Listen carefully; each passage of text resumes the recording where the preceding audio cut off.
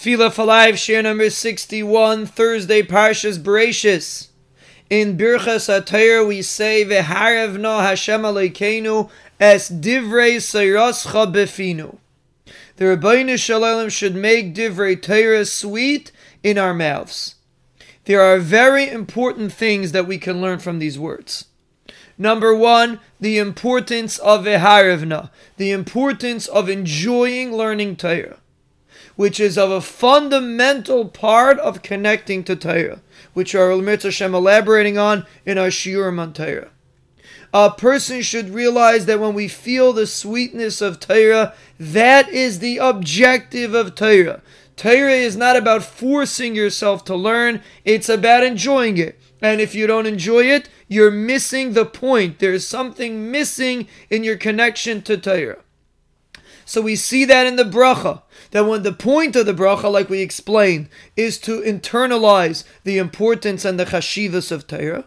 And when we discuss this in the bracha, we number one mention that we have to have a harevna. It has to be sweet in our mouths. Because if it's not, then we are not connecting properly to Torah.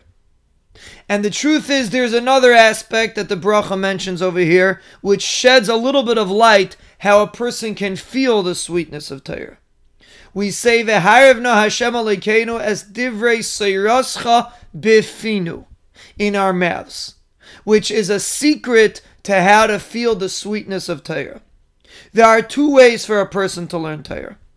Either a person can sit and read, but he doesn't necessarily speak it out with his mouth. Or a person can speak out divrei Torah with their mouth. Now we must mention that if a person goes to a shir and he hears somebody else speaking it out, that's the equivalent of you speaking it out. But basically there are two ways to learn. You can either speak it out or have somebody else speak it out, or you could just read from the sefer. Now reading from a sefer is a form of learning, but the ultimate way to learn is to speak it out with your mouth. And when a person speaks it out, he connects to it. And that applies really to every area in life. When you say something out with your mouth, you connect to it. Because your speech is a manifestation of your neshama.